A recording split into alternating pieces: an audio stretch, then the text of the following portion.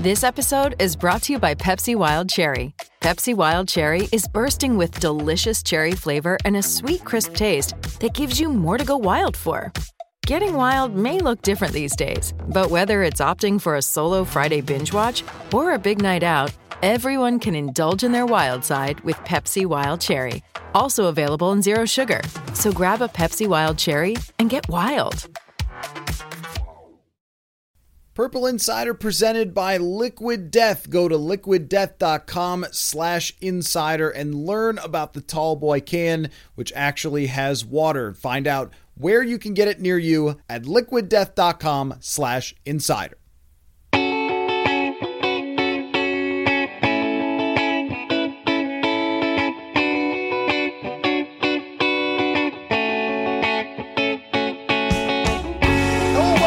Another episode of Purple Insider. Matthew Collar here as always, and we've got some fans-only questions to get to, and also later on in the show a conversation with Alex Clancy of Locked On Arizona Cardinals, and naturally we preview the game, talk about Cliff Kingsbury and Kyler Murray and the long-term situation with the Cardinals and so forth. So we will get to that momentarily, but first some great emails to read and tweets, so let me get to those. Let me start out with a somewhat long email, but bear with me, or bear with Alex actually. He says, I heard the Kevin Cole interview, excellent analysis as always, and had a question that came up in light of the concept of the adjusted win-loss record. Do you think that Kwesi is the type of GM that values those metrics and analytics? I hesitate to even use that word, but what I really mean is, does he seem like the GM that will look beyond the record and make the prudent decisions to make the Vikings a long-term sustainable winner? We went back and forth on Twitter about GMs this week, and I think that Howie Roseman is the perfect example. He isn't afraid to go get a veteran when his team is in a position to win, like acquiring Robert Quinn last week, but he was also smart enough to tear it down, draft Devontae Smith, and not try to double down when the roster need reconstructing. My biggest hope for Kwesi is that he uses those underlying metrics to help understand the roster and the roster in light of the rest of the league, and understand sometimes it's okay to take a step back to take 3 steps forward. My biggest fear is he's an aw shucks, let's get everyone involved guy, and will defer to ownership on major direction of the franchise rather than holding firm to what the numbers and his philosophy says they should do. That's a great, really, really thoughtful email, and thank you so much for that. We have to start out with, you can't really tell the owners of the football team that you're not going to do what they want you to do.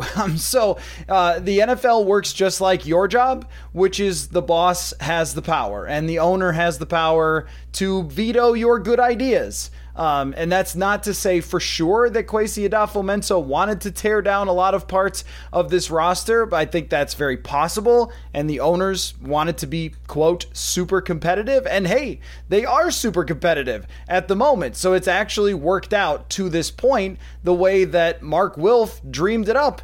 But if your ownership says, look, you can't tear it down because we think you can win, there isn't really an option to just be like, hey man, but what if, like, those are the billionaire owners who foot all the bills and employ you. And I think that some of the moves that happen around the NFL that are the most confusing are also maybe the most connected to owners, or connected to owners that believe in somebody in the organization that they are right all the time. Say the ownership in Houston with Jack Easterby, that they decided this former team chaplain knew what he was doing about building an NFL roster, and then they just found out that he didn't.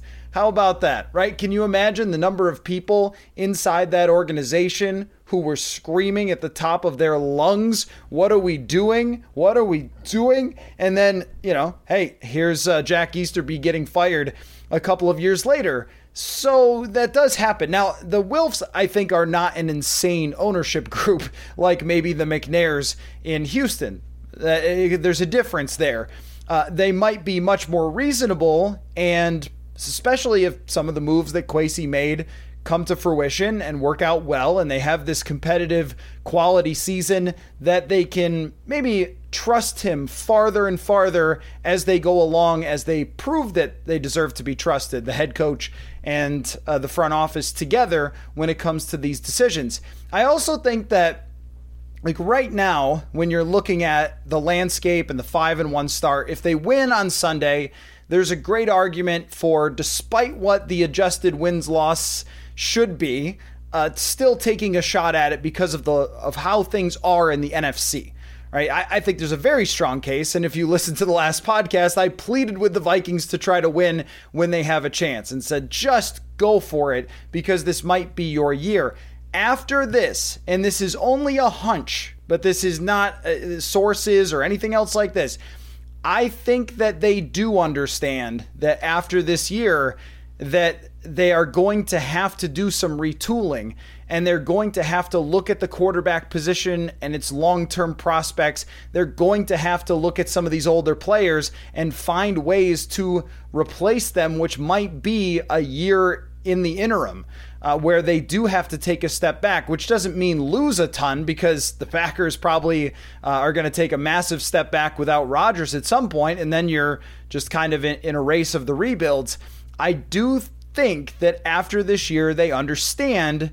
And I mean, that's where it gets difficult, though, because if they win 12 games, is ownership going to understand at that point? So I don't know. I mean, yeah, it's a really interesting dynamic, because as I was getting halfway through saying they understand that this roster needs a reset, I was reminded of 2019 to 2020. They won a playoff game and changed their entire course after beating the New Orleans Saints, which I suppose could happen this year. Like, maybe the initial course was, let's see how competitive we can be, especially with maybe the Packers looking a little more vulnerable without Davante Adams. And then after that, all right, now we're going to have to take a step back.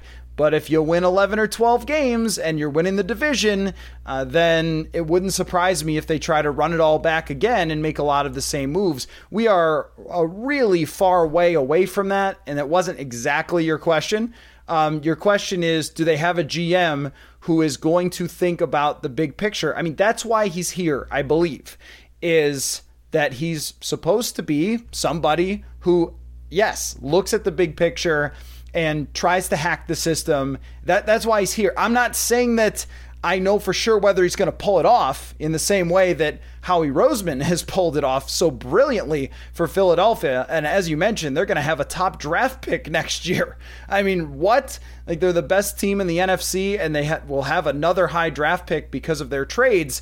I mean, that's really remarkable to think about. So we haven't seen evidence yet of Kwesi Adofo-Mensah doing the same things, but I do think until he went completely silent after the USA Today piece, he showed a lot of his cards that he does have a bigger picture view on this thing, and probably understands right now that with the numbers they're putting up, they can't win a Super Bowl, or it would be unprecedented almost to be this mediocre on offense and on defense and to go that deep in the playoffs. It just doesn't happen. Usually mediocre lucky teams, they end up like Philadelphia last year was honestly a mediocre lucky team that got into the playoffs based on their schedule and some things going their way. So I think they know that that's the case right now, and how much they can improve it is an important element of that, whether it's through trades, coaching, however they can apply that. But I think that winning a lot this year for the long term does present some interesting circumstances that they're going to have to face, and some conversations that might be kind of tough between ownership and the GM. And I don't know how much power Kwesi Adofo-Mensah is ever going to be given, because I think it was really important to them that this was not a dictatorship, that it was much more of that, cumulative effort. And I think that they lived up to that. And how that ends up playing out, I really have no idea. I mean, I really don't know. My point is that I think that Kwesi Adofo-Mensah has talked in the way that you described, someone who's looking at the future and not just saying, oh, because we won last year, we'll win again. But there's just not a whole lot you can do if the ownership says, hey, Kirk just won 12 games. I don't care what his stats were. Run this thing back. you got to do what your boss says. So it kind of comes down to that. And somebody, I think it was Zach Lowe, who's a podcast I really love on the NBA. I remember him saying that the best GMs are the ones who can convince ownership not to do crazy stuff or can nudge ownership in the right direction all the time and have that communication with ownership and that trust of ownership. That's what maybe the best general managers have, and Kwesi Adofo-Mensah kind of has a year to earn that. So it's a great question. It's not the perfect answer for me because I don't know for sure how that's going to play out. I do think that the guy in charge thinks that way. Whether he's going to be able to direct the ownership, the real decision makers that way, is yet to be seen. But hey, look, if you have to find out about this scenario because your team won 12 games, that's not bad. You can do worse than that, right? You can do worse than that. So it's an interesting situation what this all means to the big picture and the long term of this team.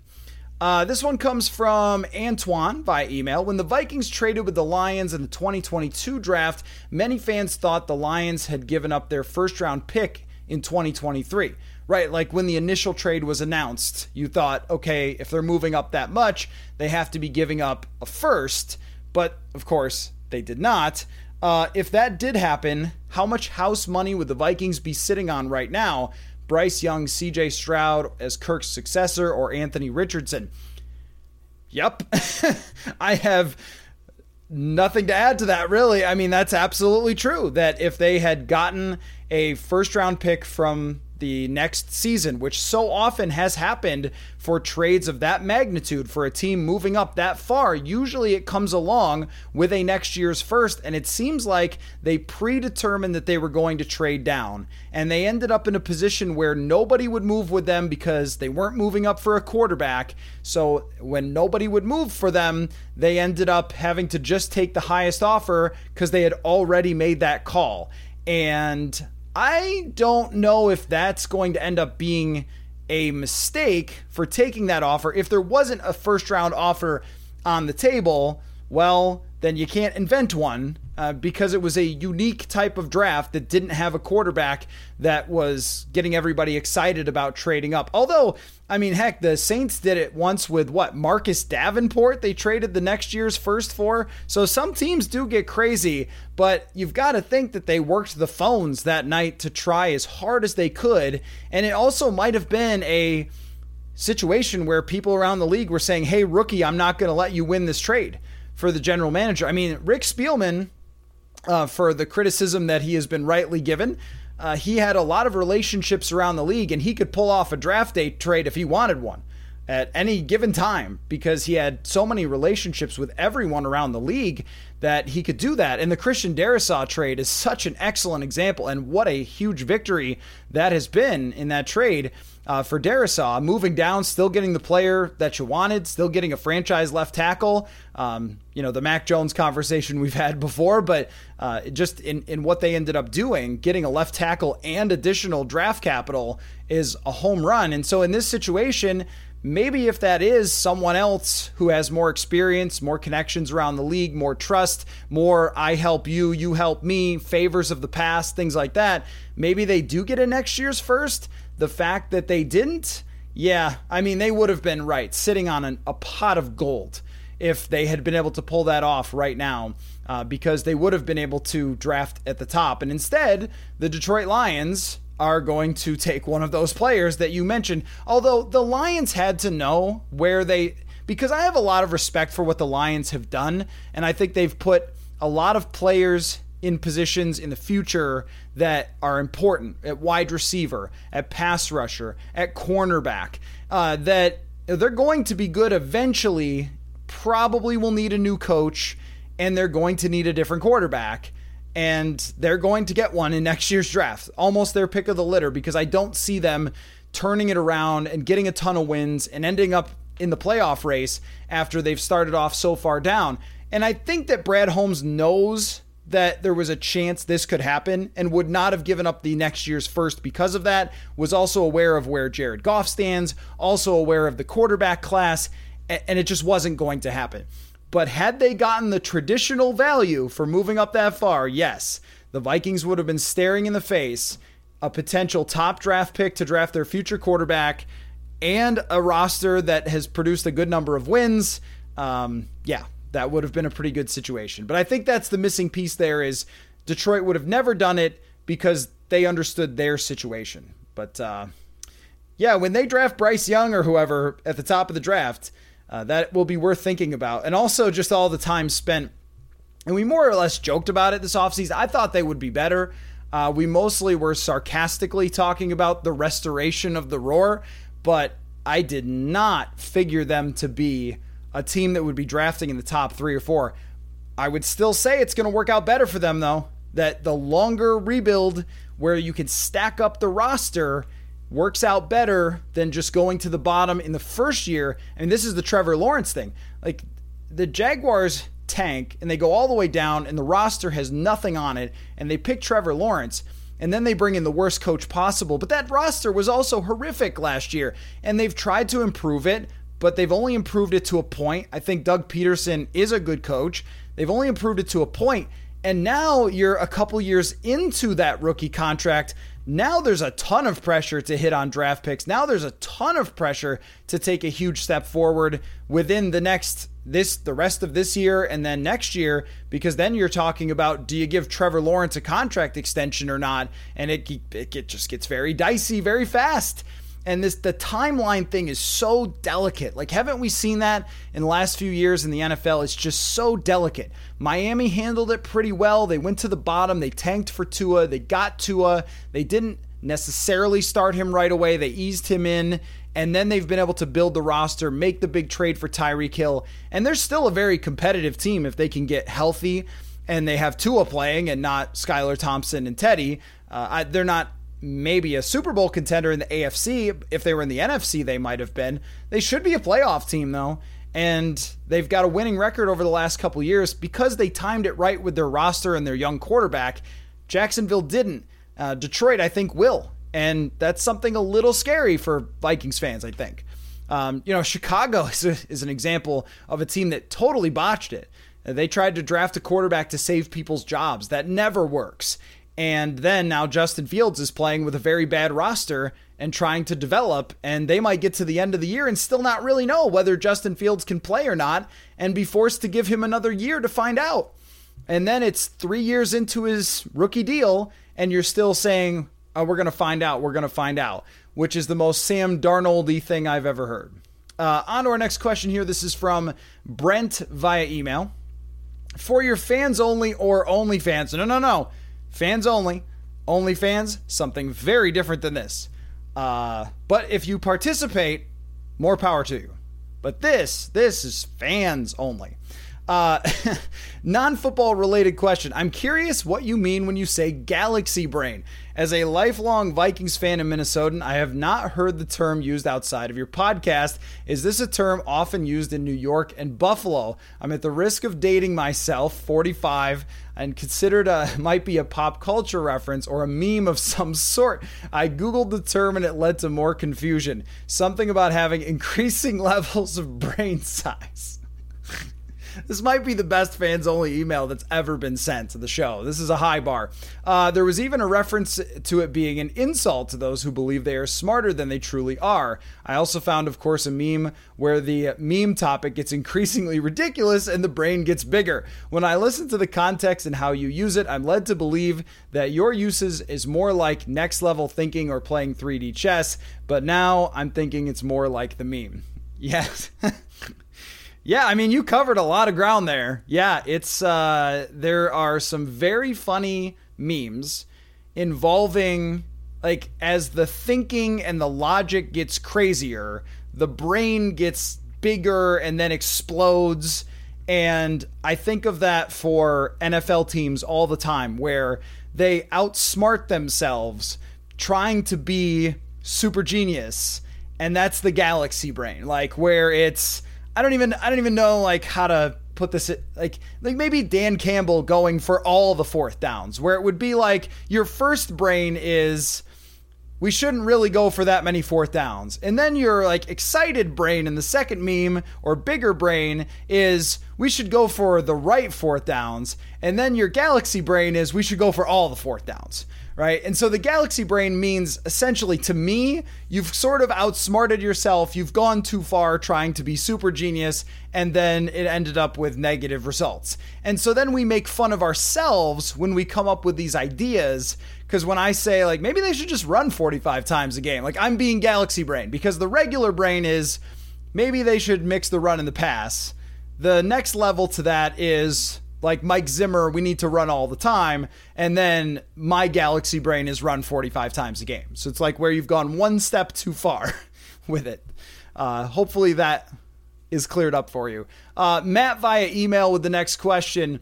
Let's see. Only if you do another fans only before Sunday. Well, here we are. On a scale of 1 to Oli Udoh, how bad are the replacement linemen for the Cardinals this week? The answer is very bad. Yeah, that's the answer. So the injury report, Max Garcia's out. He's not great to begin with. Rodney Hudson is out. He's really great. And DJ Humphries is questionable. That is 3 of their offensive linemen. DJ Humphries is a great player, and not just good. He's a really good player. He's like the Christian Darrisaw of the Cardinals. He's one of the better pass blockers in the league. Yeah, I mean, I believe Billy Price plays for this team, and that's not great because he's struggled for pretty much his entire career. Let's see. Justin Pugh is out for the season. So there's, 4 guys that are either out or on the injury report. Sean Harlow, who is the not related to the rapper. Now that, see, I'm youthful. I'm too youthful for Brent. We'll see if I'm too youthful with that reference to the rapper. Sean Harlow is the backup center. He is super bad. He's given up 13 pressures on 144 passing plays and has a 27 grade. That is as bad as you will ever find for pass block. Like, that makes Garrett Bradbury look legitimately good. I mean it. Like, that is, you should be playing in the USFL type of numbers.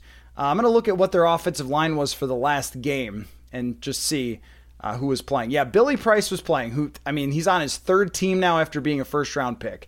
Hey, Will Hernandez has good pass blocking numbers. How about that?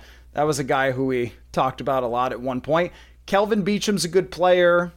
Let's see. Josh Jones played only a couple of snaps. Remember him? He was a big discussion at one point for the Vikings out of Houston. He played 5 snaps. So I don't know what their offensive line is going to look like. Cody Ford plays for this team. Another guy that we talked about a lot. Offensive line U out of Oklahoma. So I don't see Harlow playing in the last game against New Orleans, which would make a lot of sense. It looks like Billy Price is going to start at center for them, and then Will Hernandez at right guard, Beacham at right tackle, Humphries if he's healthy, and then Cody Ford at left guard. That's not a good offensive line. It's like there's been worse, but yeah. I mean, this is the second straight opportunity for the Vikings to take advantage of an offensive line that's really banged up. That's kind of bottom line here is I don't think that's a horrific group, but it's not a great group either. 2 former high draft picks of the Giants that aren't there anymore. Another fairly high draft pick of the Bills who's not there anymore. Like, this is a ragtag 2016 Vikings-ish group that Zadarius Smith, well, it depends because their tackles are pretty good. So they may line up Zadarius Smith over the middle. This could be a big game for Delvin Tomlinson possibly. There's going to be opportunities for interior rush, but that's not really the Vikings' strength. So that's a battle to watch, but it's not a good situation for them with their offensive line, for sure. That's a big advantage for the Vikings. All right, this comes from at CJ McCauley. If there's an offseason buyer for Kirk and Mac Jones is suddenly available for a mid-round pick, who says no? Yeah, I have a really, really, really tough time if the Vikings win 11 or 12 games, thinking that they would move Kirk Cousins for Mac Jones. Because Matt, you might turn it around and the Patriots might have a good season still. I don't think that they're entirely left for dead after what happened in Chicago, but it's not going to be an easy ride for them. The Patriots would also be completely foolish to give up on Mac Jones. Like, this happens. This happens often, where somebody who is a decent quarterback has a good start with the right situation, the right schedule, whatever it might be, and then things get a little harder, or your team goes out of its way to hire Matt Patricia as your offense coordinator. That could also be a problem too.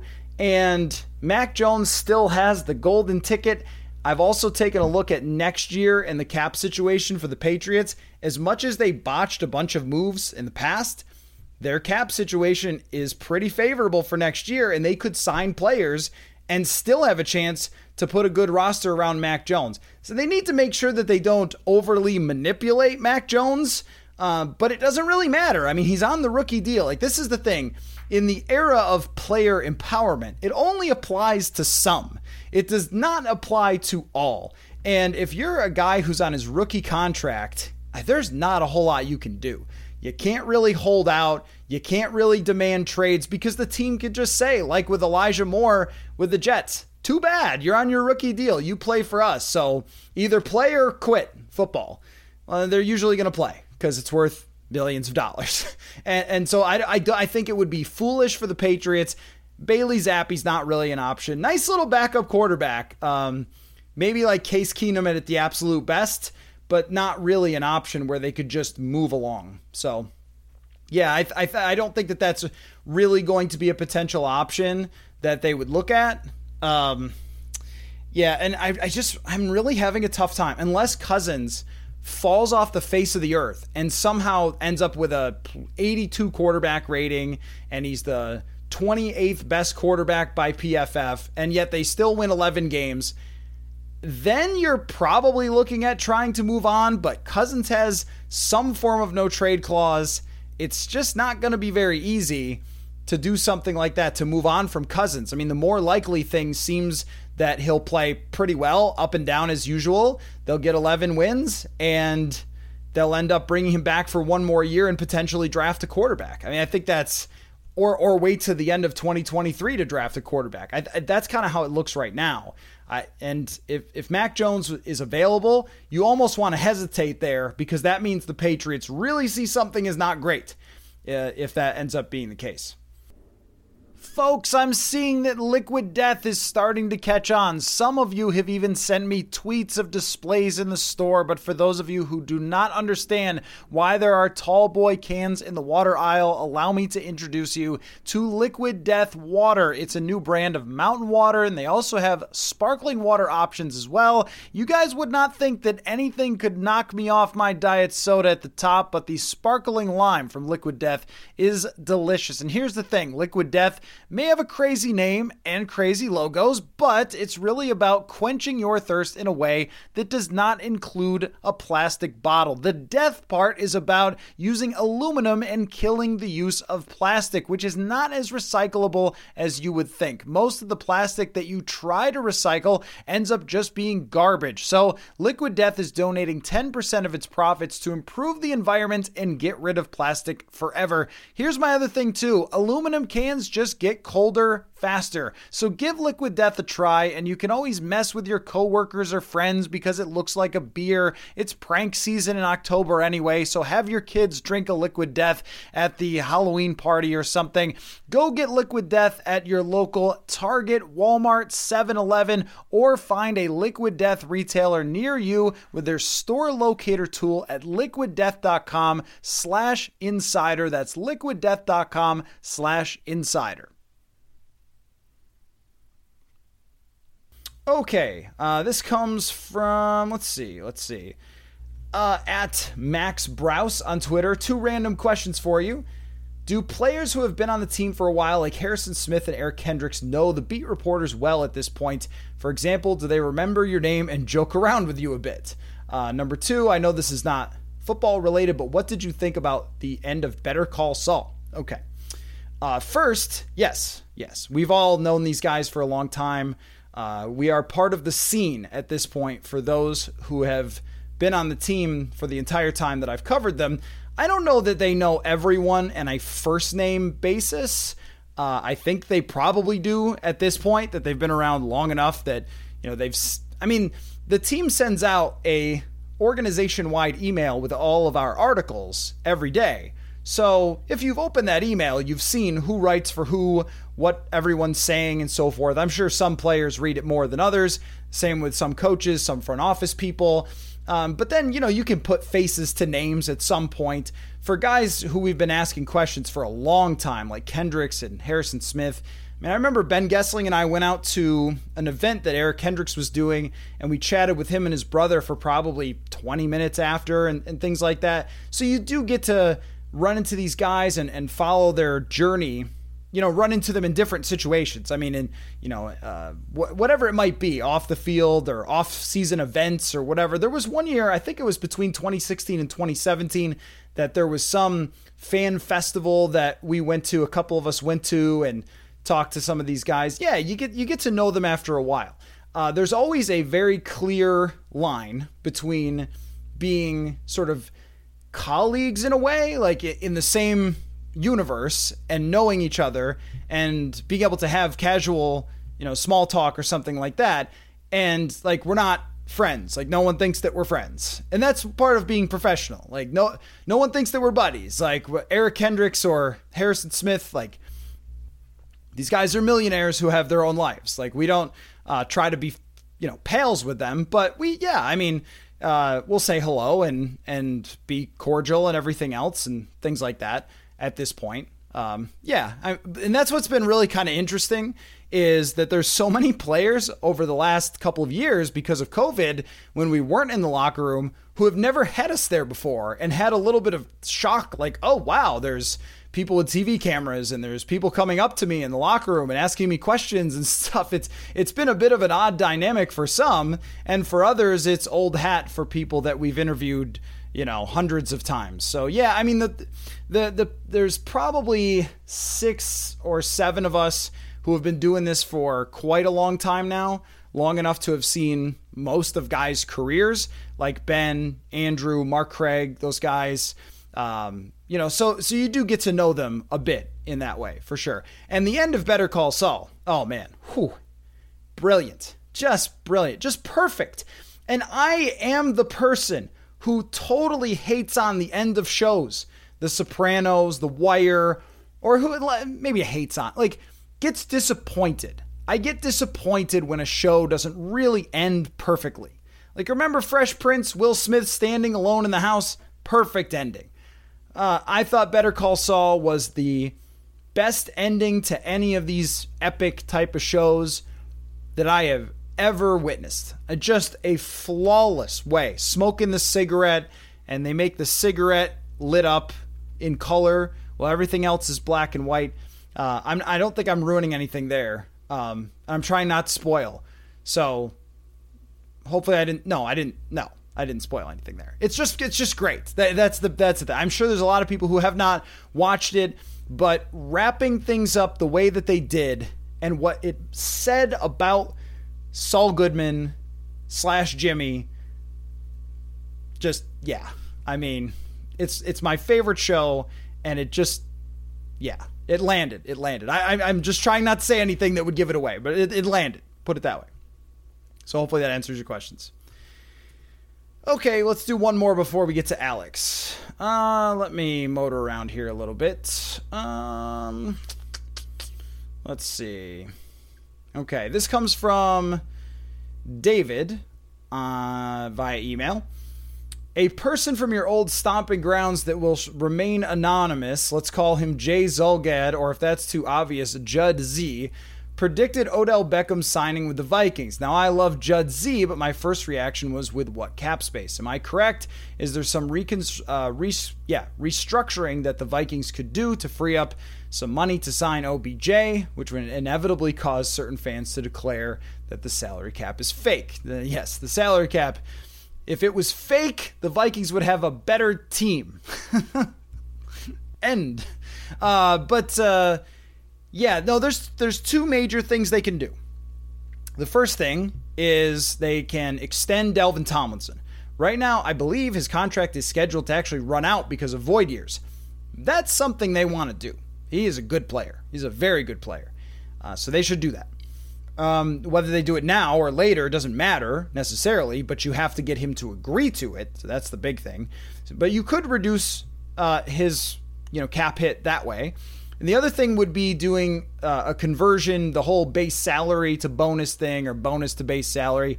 And you could do that with Brian O'Neill. And I think Ben said it was $3.5 million or something like that, $3 million. It really depends on what the bids are for Odell Beckham. Those two things could create enough to make a reasonable offer. And if you're 7-1 after the next 2 weeks, that's what Odell's going to be looking for, is how do I get to a team that has a chance to go win the Super Bowl? And if the Rams continue to struggle and they're out of the playoff race, no matter how much they want him back, he's not going if he can't go potentially win a Super Bowl. If I'm Odell Beckham, I mean, what a rare position to be in, to just be a front-running dude who can pick wherever you want to go, and almost anybody will take him after what he did last year. I mean, his reputation was completely fixed after what he did last year. I think the Vikings are a legit suitor, potentially, for Odell Beckham, if they can do some of those things with the cap. I believe that they could do enough to make a competitive offer, because we're talking half a season here. So you sign him to what, like $5 million for half a season? Or maybe he wants more than that. And if he wants more than that, and it's really about money for him and not just how much of a contender you are, then you might end up being out of luck. But the Justin Jefferson, the Patrick Peterson connections are pretty strong. The Kevin O'Connell connection is pretty strong. I would call it semi-realistic. And this Jay Zulgad lunatic, for once, might not be totally crazy. I don't know. So, great questions, guys. Let me see is there one more? Is there one? I'm making this like a really epic pod here, but I'm just trying to get in as many as I can. Let's see. From Luke. Okay, it's a good one. From Luke. Fans only question for you. Is it possible the lack of offense and bad quarterback play so far this year around the league is particularly due to the Sean McVay model? It seems more like teams are running plays specifically for their number one wide receivers and using other receivers only to get the number one guy open, rather than running a legit route eliminating some of the quarterback's options. That's a good question that I can't really say for sure without a deep study of how some of these other offenses that aren't working are playing. But I think that, the reason that offense is down is probably not as complicated as we like to make it. And I do think that defenses have figured some things out. Kirk Cousins said as much, and I agree with him. Defenses, it's not just too high. It's also, he mentioned pattern matching, which is like, think of it this way. If the receiver leaves his route, takes off to his left, then they're going to switch, like in basketball. If he goes to his right, you're going to play on him, right? If there's two guys on one side of the field. And so there's all sorts of details that go into what different patterns look like. And the Vikings totally got the Dolphins on one of these, where they were supposed to pattern match two receivers lined up to the right. And instead of running a route toward the middle of the field, Jefferson just slammed on the brakes and broke outward, and the defender went right to the middle of the field expecting that's where Jefferson was going to be, and his outbreaking route was wide open. He ran for like 20 yards. So you can mess with these a little bit, but the intricacies of pattern matching and of too high and things like that has made it more difficult. But again, I don't think it's as complicated as we're making it. I think it's really the quarterbacks. That the quarterbacks in this league right now, let's pull it up. Let's pull it up. The highest graded quarterbacks by PFF with at least 20% of the snaps. Let's see. We have Josh Allen, makes sense. Patrick Mahomes, okay. Andy Dalton, Geno Smith, Jalen Hurts, Lamar Jackson, Joe Burrow, still great. Kirk, Tom Brady, Tua, Rodgers, Jacoby Brissett, Mitch Trubisky, Davis Mills, Daniel Jones, Kyler Murray, Justin Herbert, who's been very disappointing, Ryan Tannehill, Bailey Zappi, Derek Carr, also very disappointing, Marcus Mariota, Jameis Winston, Jimmy Garoppolo, Kenny Pickett. Matt Stafford is having a very bad year. He's down at 26th. So some of the guys, Russell Wilson is 30th, Matt Ryan is 32nd. I mean, some of these guys that you would expect to at least be decent to good, like Herbert, Tannehill, Garoppolo, Stafford, like they've just had bad starts to the year, And all of them, you can point to a certain reason why. Like Garoppolo didn't play in the offseason because he thought he was getting traded. Derek Carr changed coaches, changed systems. He's having to... Now, that might be the case that they're trying to force the ball too much to Davante Adams. I don't know. Ryan Tannehill has lost a lot of his weapons. Justin Herbert's playing with a broken lung or whatever. I mean, there's just a lot of different circumstances that have played into why a lot of good quarterbacks, Russell Wilson playing hurt, playing with a bad coach, Matt Ryan is just completely shot. Like, I think those are the real reasons that offense is down, because the dudes who have driven offense for a lot of years are just fading, either age or circumstance, this year. And that's, Rodgers and Brady too. Those guys are good for 40 to 50 touchdowns normally and MVP candidacies normally. And this year they're just bad because they're old and their teams aren't good. So it's probably just more, the ebbs and flows of the NFL when you have a bunch of great quarterbacks at one point and then suddenly you don't. And that's where we're at right now. Because I think in general, offensive schemes are always adapting and they do sort of follow the leader. But I think that the Rams offense should work for a lot of people, and that concept should work, but not if Matt Stafford's arm is hurt, not if Jimmy Garoppolo isn't sharp because he didn't practice all year. You know what I mean? So interesting question, though. I don't know that that's really the most obvious explanation has been mentioned enough, that it's just the quarterbacks. And it's not anything that they did to change. Like, I don't think that Russell Wilson changed. I think he just got old and injured and then is not a good fit. All right. It was fun. Lots of great questions, as always. So we have Alex Clancy coming up here from Locked On, and then we'll see you on the other side of Vikings and Cardinals. Thanks for listening. Folks, I know you've heard me talk about SodaStick for a long time now, but I'm telling you, you have to start following them on social media for new, fresh gear they are releasing all the time. Of course, they have the classics like the Moss Moon design and the Metrodome shirts and hoodies, but as the local teams go along in their seasons, SodaStick is constantly putting out new stuff, whether it's the new Horn State gear or the Vicodontis Rex shirts, lots and lots more from all the Minnesota clubs. Go to sodastick.com and follow them at SodaStick on Twitter. That is SotaStick.com on Twitter, and use the code Purple Insider to get 15% off your purchase.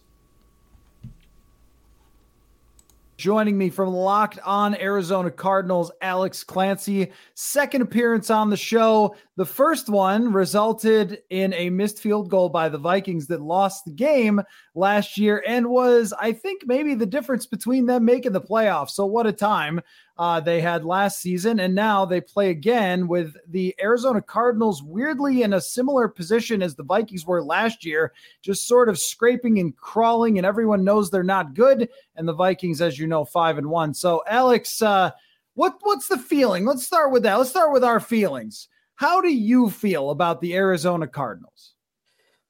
Oh, I don't know. I mean, like, that's supposed to be an easy question to answer. It's supposed to be, see, the thing is, and this is what I've been struggling with all year. Like, there are some peaks, DeAndre Hopkins being back, them getting a good win, I guess, kind of ugly, but a good win on Thursday Night Football after an embarrassing loss to Seattle in Week 5.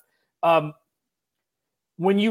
only thing that's worse than having a problem is not knowing why there's a problem or not knowing the root of that problem.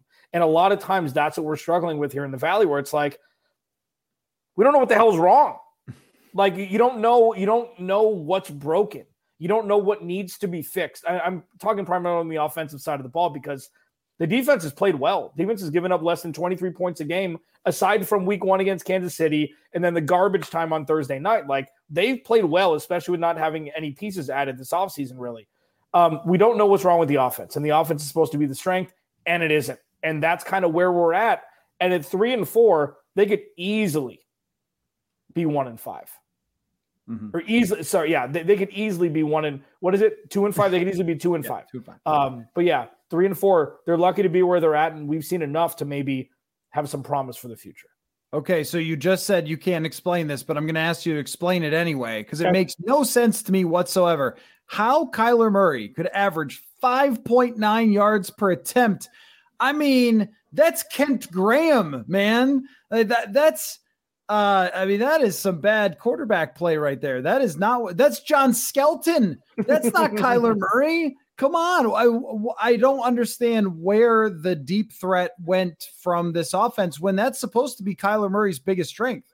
Yeah, I'll give the excuse reason first. The offensive line hasn't been healthy, so he hasn't had as much time. And yes, Kyler Murray maybe needs a little more time in the pocket to read the progressions, maybe, and I don't think that's necessarily a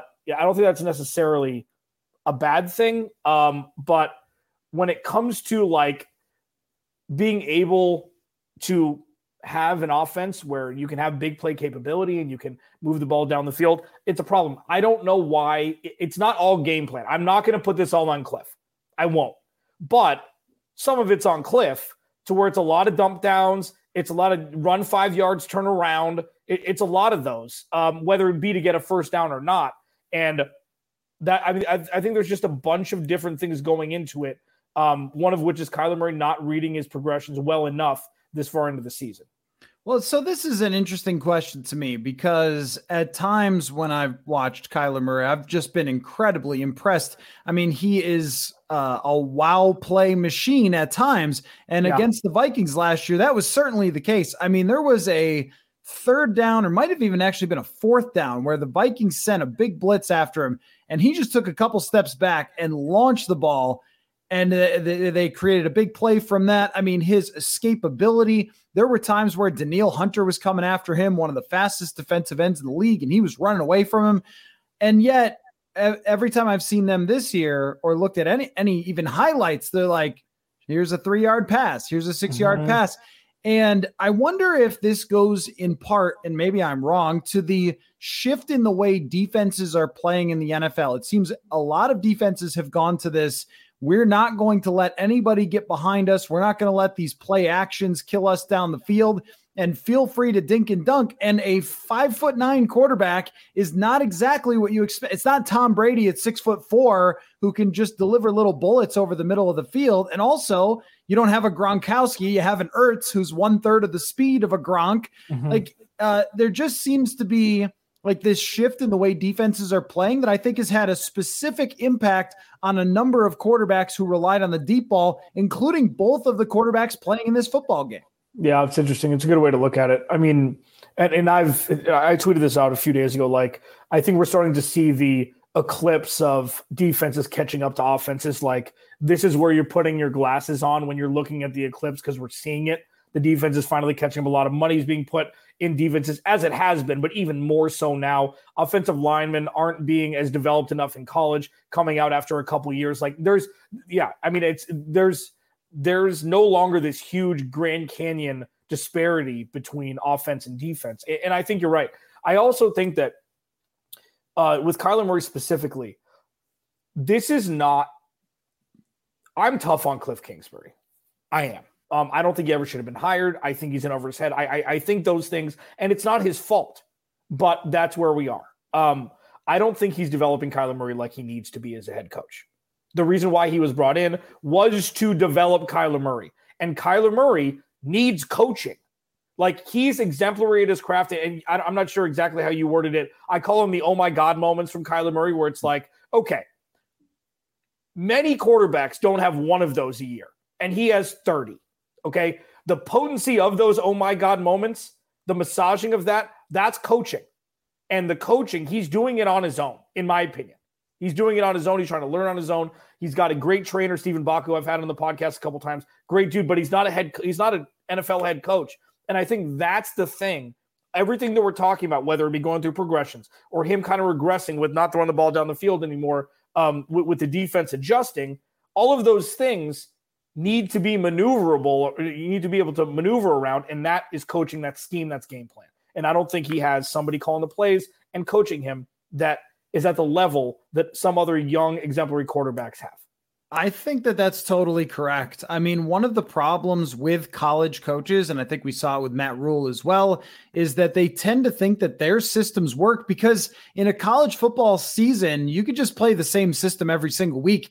But in the NFL, it's really week to week game planning, and then it's adapting everything you have. There's a level of detail in the NFL from the best offensive coaches that goes to another level than college. And I don't even think it's remotely close. And it feels like it's a college type of offense, and it has been. And even when they've come out of the gate, and this didn't happen this year, but in previous years, and been very impressive, it's usually something that opposing teams catch up to. And the other thing is, too, that anytime DeAndre Hopkins has been out, and of course he's back now, it just looks like they don't know what to do. So the answer is entirely throw the ball to DeAndre Hopkins, and he's good enough to beat people and make things happen. But when it comes to take these weapons and scheme for them, I think you're seeing Cliff Kingsbury be behind, and we're not even seeing him be a guy that's in command of the ship. Like sometimes you kind of have that with coaches. Hey, I'm not a scheme guy. I'm a culture guy. I'm a get everybody believe in me guy. Well, we saw from last week with Kyler Murray yelling at him to calm down on the sidelines that I don't even know that that's the case either, that there's a lot of respect there. I think you're just looking at inferior coaching that's really hard to overcome in the NFL. Yeah, for sure. He's outgrown Cliff Kingsbury. He's outgrown his agent also, in my opinion. I think that was a Travis Sham mockery of an offseason when it came to how things went down. It's hard. It's frustrating to watch because a lot is loosely defined. Some of the fan base is turning on Kyler Murray as if, he's not the guy. He's pouting on the sidelines. He's not a leader. It's like so many of these absolute statements are just like, we're not in his head. We're not in the locker room in a buddy system wearing one of those green leashes that bad parents put on their kids. Like, we're not doing that, but watch with your eyes and not with the numbers about what's going on and why things happen at certain times and why things falter at other times. And it's the same trends. It's the same constants with the Arizona Cardinals. And with Cliff Kingsbury, it's bad timeouts, bad penalties, and not converting field goals into touchdowns. Like it's the same stuff. And it's third and medium go routes. That's it. Death taxes, throw the ball 20 yards down the field. Well, it's Kyler Murray, and that's the first option. You're going to find the guy in a matchup that you want to exploit, and instead of just having Zach Ertz run 5 yards and turn around and move the ball down the field, they go for the gusto, and it's just like it's the same stuff that we've seen since 2019, and that's what's frustrating, and that's why it's like, you know what? What is Cliff Kingsbury doing to elevate this talent? And you look at the other side, and Vance Joseph, that's all he's doing with the lack of talent that he has, comparatively speaking, because they negated any thought of adding to the defense this offseason. And when you look at the third down percentage, it is putrid. It's not the good. Way that they've performed on third down. 28th in the NFL, which, I mean, I don't know. Like, who do you put that on more, the scheme or the quarterback? But in this case, I mean, it seems like it's the scheme. And I think that, with Kingsbury, the hard thing for maybe their ownership and the fans and everything else is that they went from being so horrendous.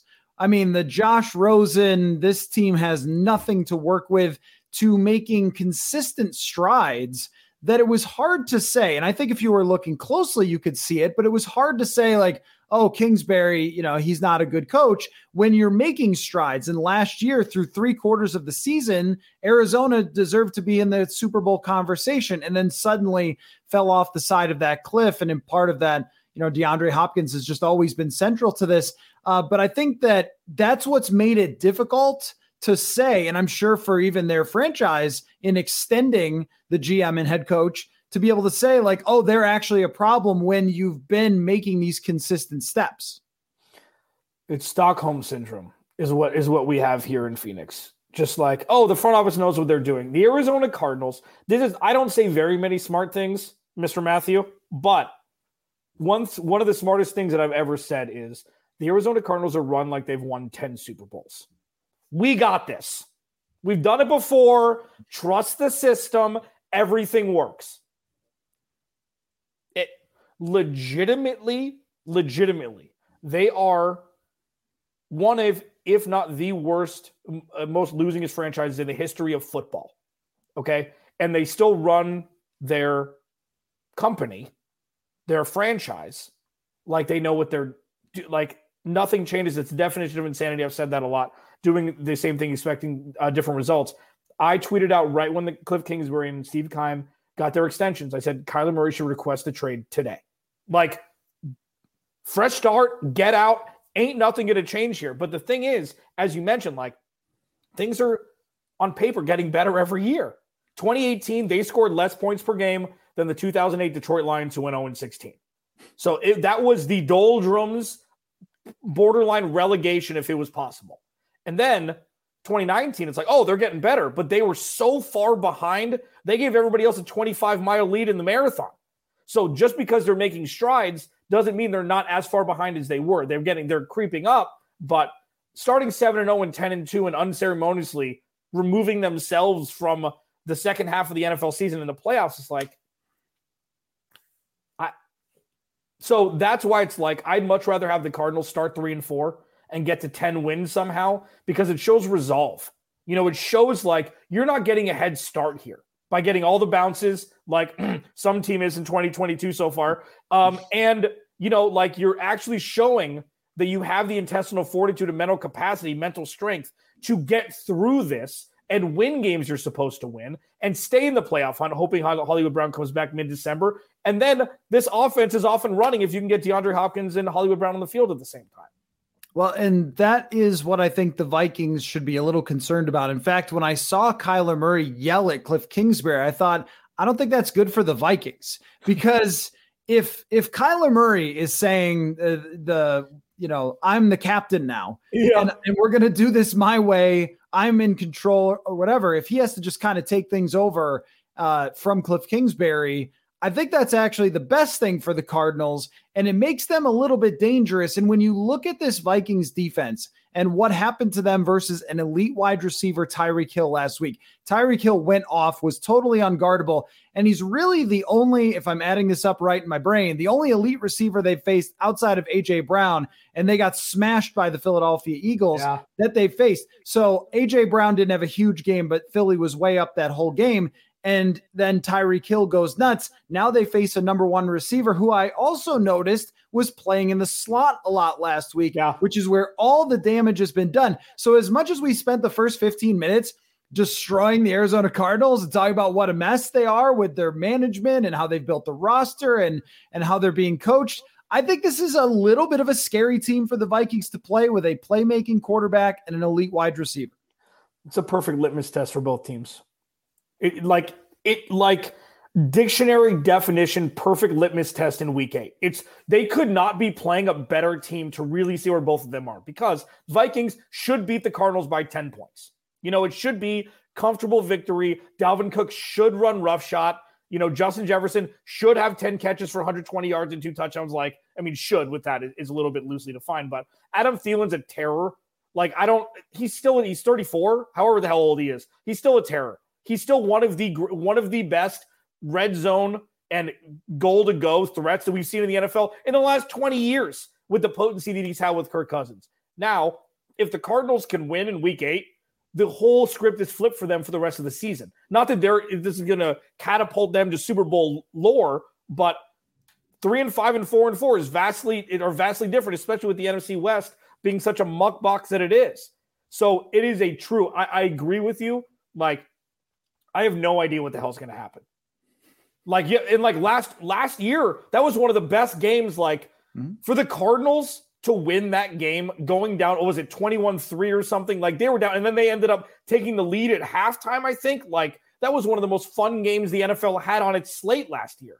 So if there's 100 points scored, awesome, because we're fans of football. But I have no idea, Matt. I have no idea what's going to happen. I have no idea how to even project or predict what's going to happen, because we have no idea with these two teams. Well, and that's kind of what these teams are. There's a lot of teams in the NFL, and welcome Chicago to the club, where they can look great one week and look like the worst team in the NFL the next week. And the Vikings have done that, but they've gotten away with their wins. Like against Miami, they punted 10 times. You can't do much worse than that, right? I mean, unless Drew Stanton is starting at quarterback, you're not punting 10 times. But yet, they still came away with a win because Miami's playing not only a third string quarterback, then a second string quarterback, then a backup left tackle, and they had injuries in the game. Oh, yeah. So sometimes how these things play out, can be kind of crazy. But I feel like these two teams are closer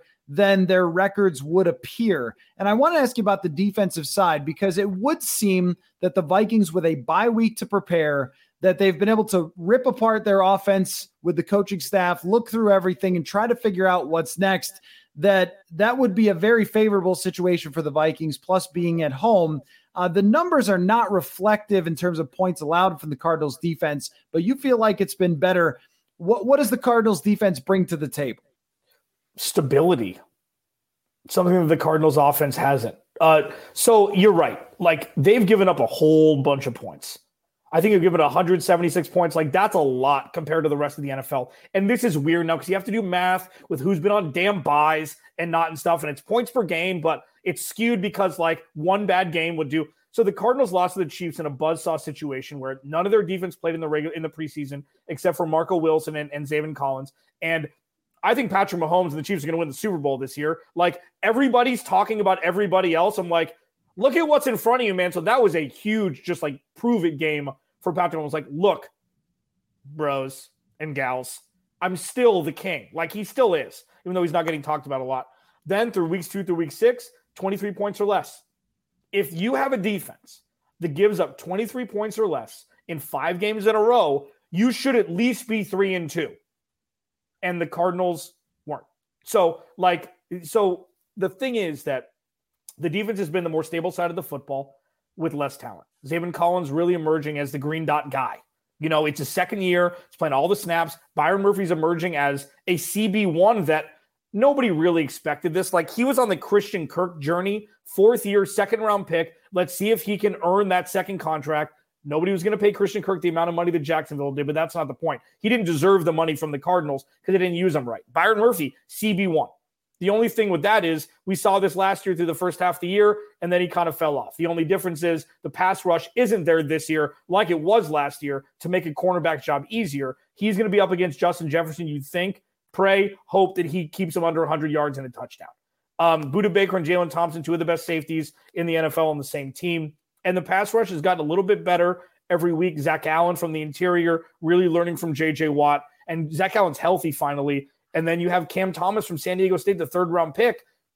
He's had a couple sacks. Like, he's starting to kind of like, oh, if this dude can be the face of this pass rush, may have something cooking here in the Valley. But it's really a faceless pass rush. And that's the thing that worries me the most, because if Kirky Baby can have tea parties in the backfield, he's going to pick any defense apart. No, that's completely correct, is that the way that Cousins plays has generally fluctuated with, is he pressured or not? This year has been a little bit different, though, because there have been a lot of times where he sat in the pocket and hasn't exactly seemed like he knows where to go with the football, which again is kind of like, are they going to solve that in the bye week and look very closely at what's worked and what hasn't worked? Now I wonder about just the way that the running game plays into this for both teams, because there would have been many years in the past where I would have said, I don't even talk about the running game. What difference does it make? It's running, it's football, it's 2020, whatever. But now Arizona seems to be running the ball effectively. The Vikings have been very inconsistent with it, where every once in a while it's a boom run from Dalvin Cook, but he hasn't been consistent on a play-to-play basis. And it's kind of weird to talk about a team that has DeAndre Hopkins, a team that has Jefferson, 2 highly paid quarterbacks. And yet I really feel like the team that runs the ball effectively is going to have a huge advantage in this game. Yeah, I agree with you. Because it's clock control for sure. That's one thing. James Conner's been hurt. Benjamin and 6th round pick Keontae Ingram out of USC carried the weight last week against New Orleans. But New Orleans defense is just, they're ravaged with injuries. The whole team is like it's just, that's not a litmus test game for the Cardinals. But Benjamin has really emerged as a guy. Out of Arizona State, everybody's rooting for him. They thought he would go in the 5th round. They thought he was going in the 6th round. Then there was kind of like a courtesy pick in the 7th when he was there. And he's really been a guy. He's been a guy that The only thing that you need from a running back room is some sort of consistency to be able to get first downs.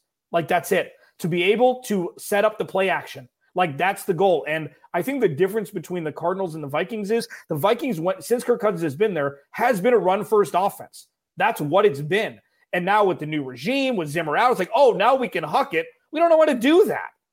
It's always been Dalvin Cook setting up the play action for everything else. And now Justin Jefferson's being a wide receiver one. It's like, well, you got to feed the kid. And then like all this stuff, it's kind of like a identity crisis. With the Cardinals, it hasn't really been. It's just they haven't really been executing. But with James Conner out, it's more like, okay, whoever's hot, give him the rock and let's roll. And that's something, it's very Elijah Mitchell-ish that the Cardinals really haven't ever, they've never hit on late round picks, let alone early round picks. So this is something they're just kind of like, oh, look what we got here. Just gave James Conner $20 million. Can you trade him? Like, that's the question I'm having in my head now. But you're right. The run game, as the run game goes, the Cardinals have gone so far this year. And likewise for Minnesota, I would assume. You mean paying a running back didn't work out? I can't believe it. I just it's never worked, right? Like, has it ever worked? I mean, right off the top of my head, I think like so far, Dalvin Cook is the high end of this. Yeah. And I don't think maybe. I don't think it's been good. Yeah, I mean, there are very few examples in the modern era of running backs getting paid. I mean, if Derrick Henry is great for the rest of this year, then you would say yes, maybe, but he wasn't last year, got banged up. So it's a very risky proposition. And that one surprised me. Like, James Conner's the ultimate running back who plays for 14 teams on 1-year contracts over his career. So to sign him to a bigger deal didn't make a lot of sense. I did want to circle back about Zach Allen, by the way, sure. Who the times that I've watched Arizona, I have been super impressed. And this is the one Achilles heel of the Vikings. When the other team has a good interior defensive lineman, who is Zach Allen exactly? Because there's a lot of guys who we've never heard of or didn't know a lot about, and then all of a sudden blew up the interior of the Vikings O-line. Kind of happened a little bit last week against Miami, and I think it remains their biggest concern is when the other team has a dude in the middle. Yeah. So Zach Allen, and I've talked about this a lot on the, recently, is like, this is perfect timing for Zach Allen to be around J.J. Watt. Because as a rookie, third round, Boston College, it's like, what can a 32-year-old really teach a 22-year-old? Like, you could teach show up to work, do things like that. It's more theory-based on how to build a successful career. Now that Zach Allen's in his fourth year and he's healthy, this is when J.J. Watt can really – it's like teaching somebody after having their driver's license for 2 years how to be a better driver and not being the driver instructor on the right with the wheel and the brake, trying to make sure that kid doesn't kill anybody. It's very different. And you're really starting to see the fruits of the labor here. You see them on the sidelines. Like, you can't help but look and see a J.J. Watt light in Zach Allen, because you're right. Like, he's a terror on the inside. He's so much faster than he should be for his size. And he's very, very consistent. And consistency is a thing the Cardinals have been missing from the defensive line position. A lot of it's just injury ravaged just over the last handful of years. But yeah, Zach Allen is a borderline terror who's going to get paid. The Cardinals better give him a second contract, because he's not going to get $60 million guaranteed. It's going to be very team friendly. And he's a guy that could really wreak havoc for offensive lines for years to come if he can stay healthy. And he has so far this season.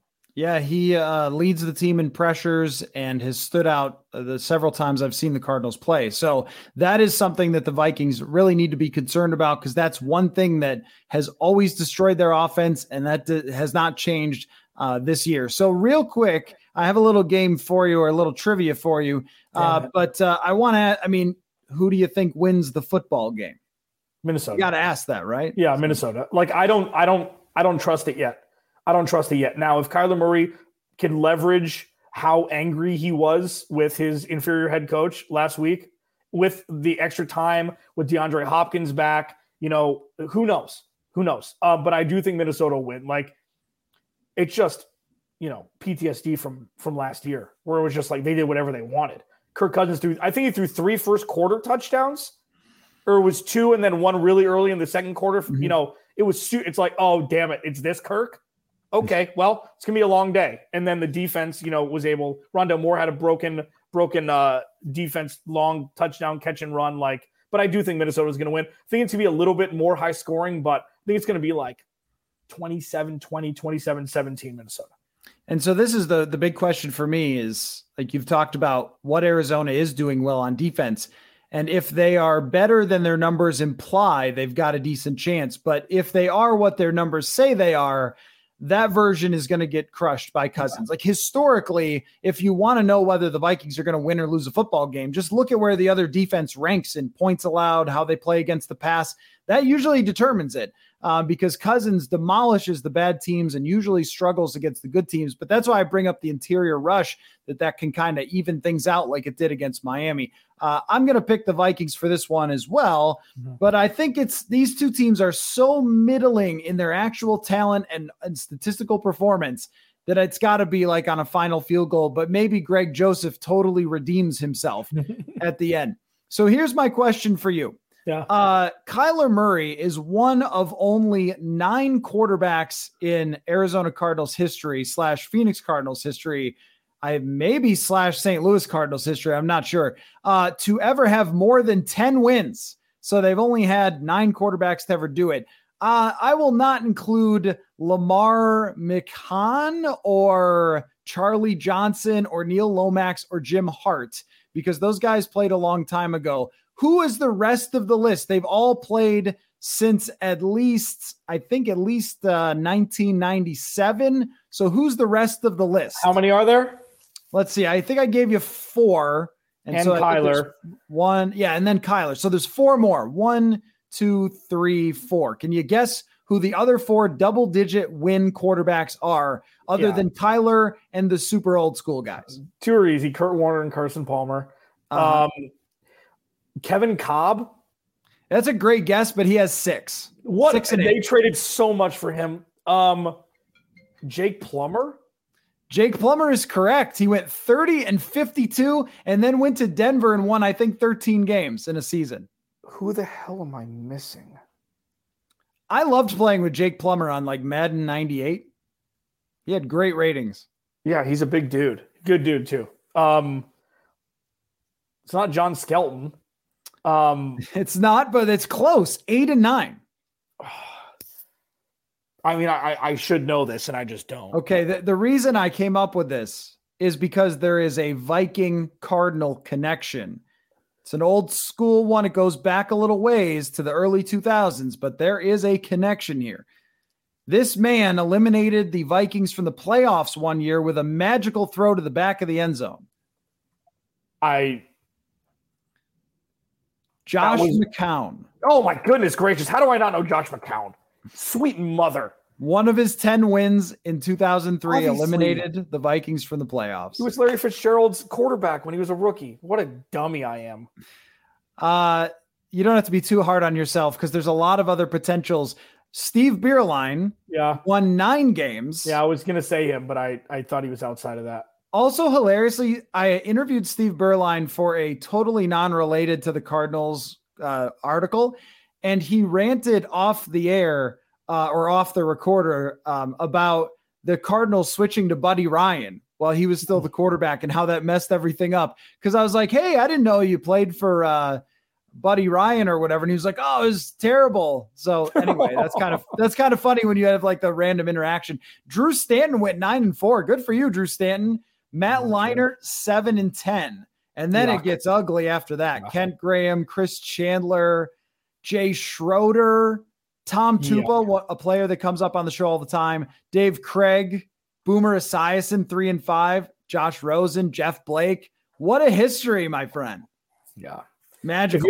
If you ever want some fun reading, just Google touchdown pass quarterbacks who threw Larry Fitzgerald touchdown passes. And if you ever tell me he's not a top 5 receiver ever, and you look at that list, shame on you. No one in Minnesota is going to argue with Larry Fitzgerald praise. That is for sure. So, Alex, great stuff. The Locked On Arizona Cardinals podcast and at Clancy's Corner on Twitter. You're a great follow. I enjoy following you, especially for some of the rants. And I'm like, it's a nice window into what's going on with that team. Thanks, man. I appreciate it. Thanks for having me.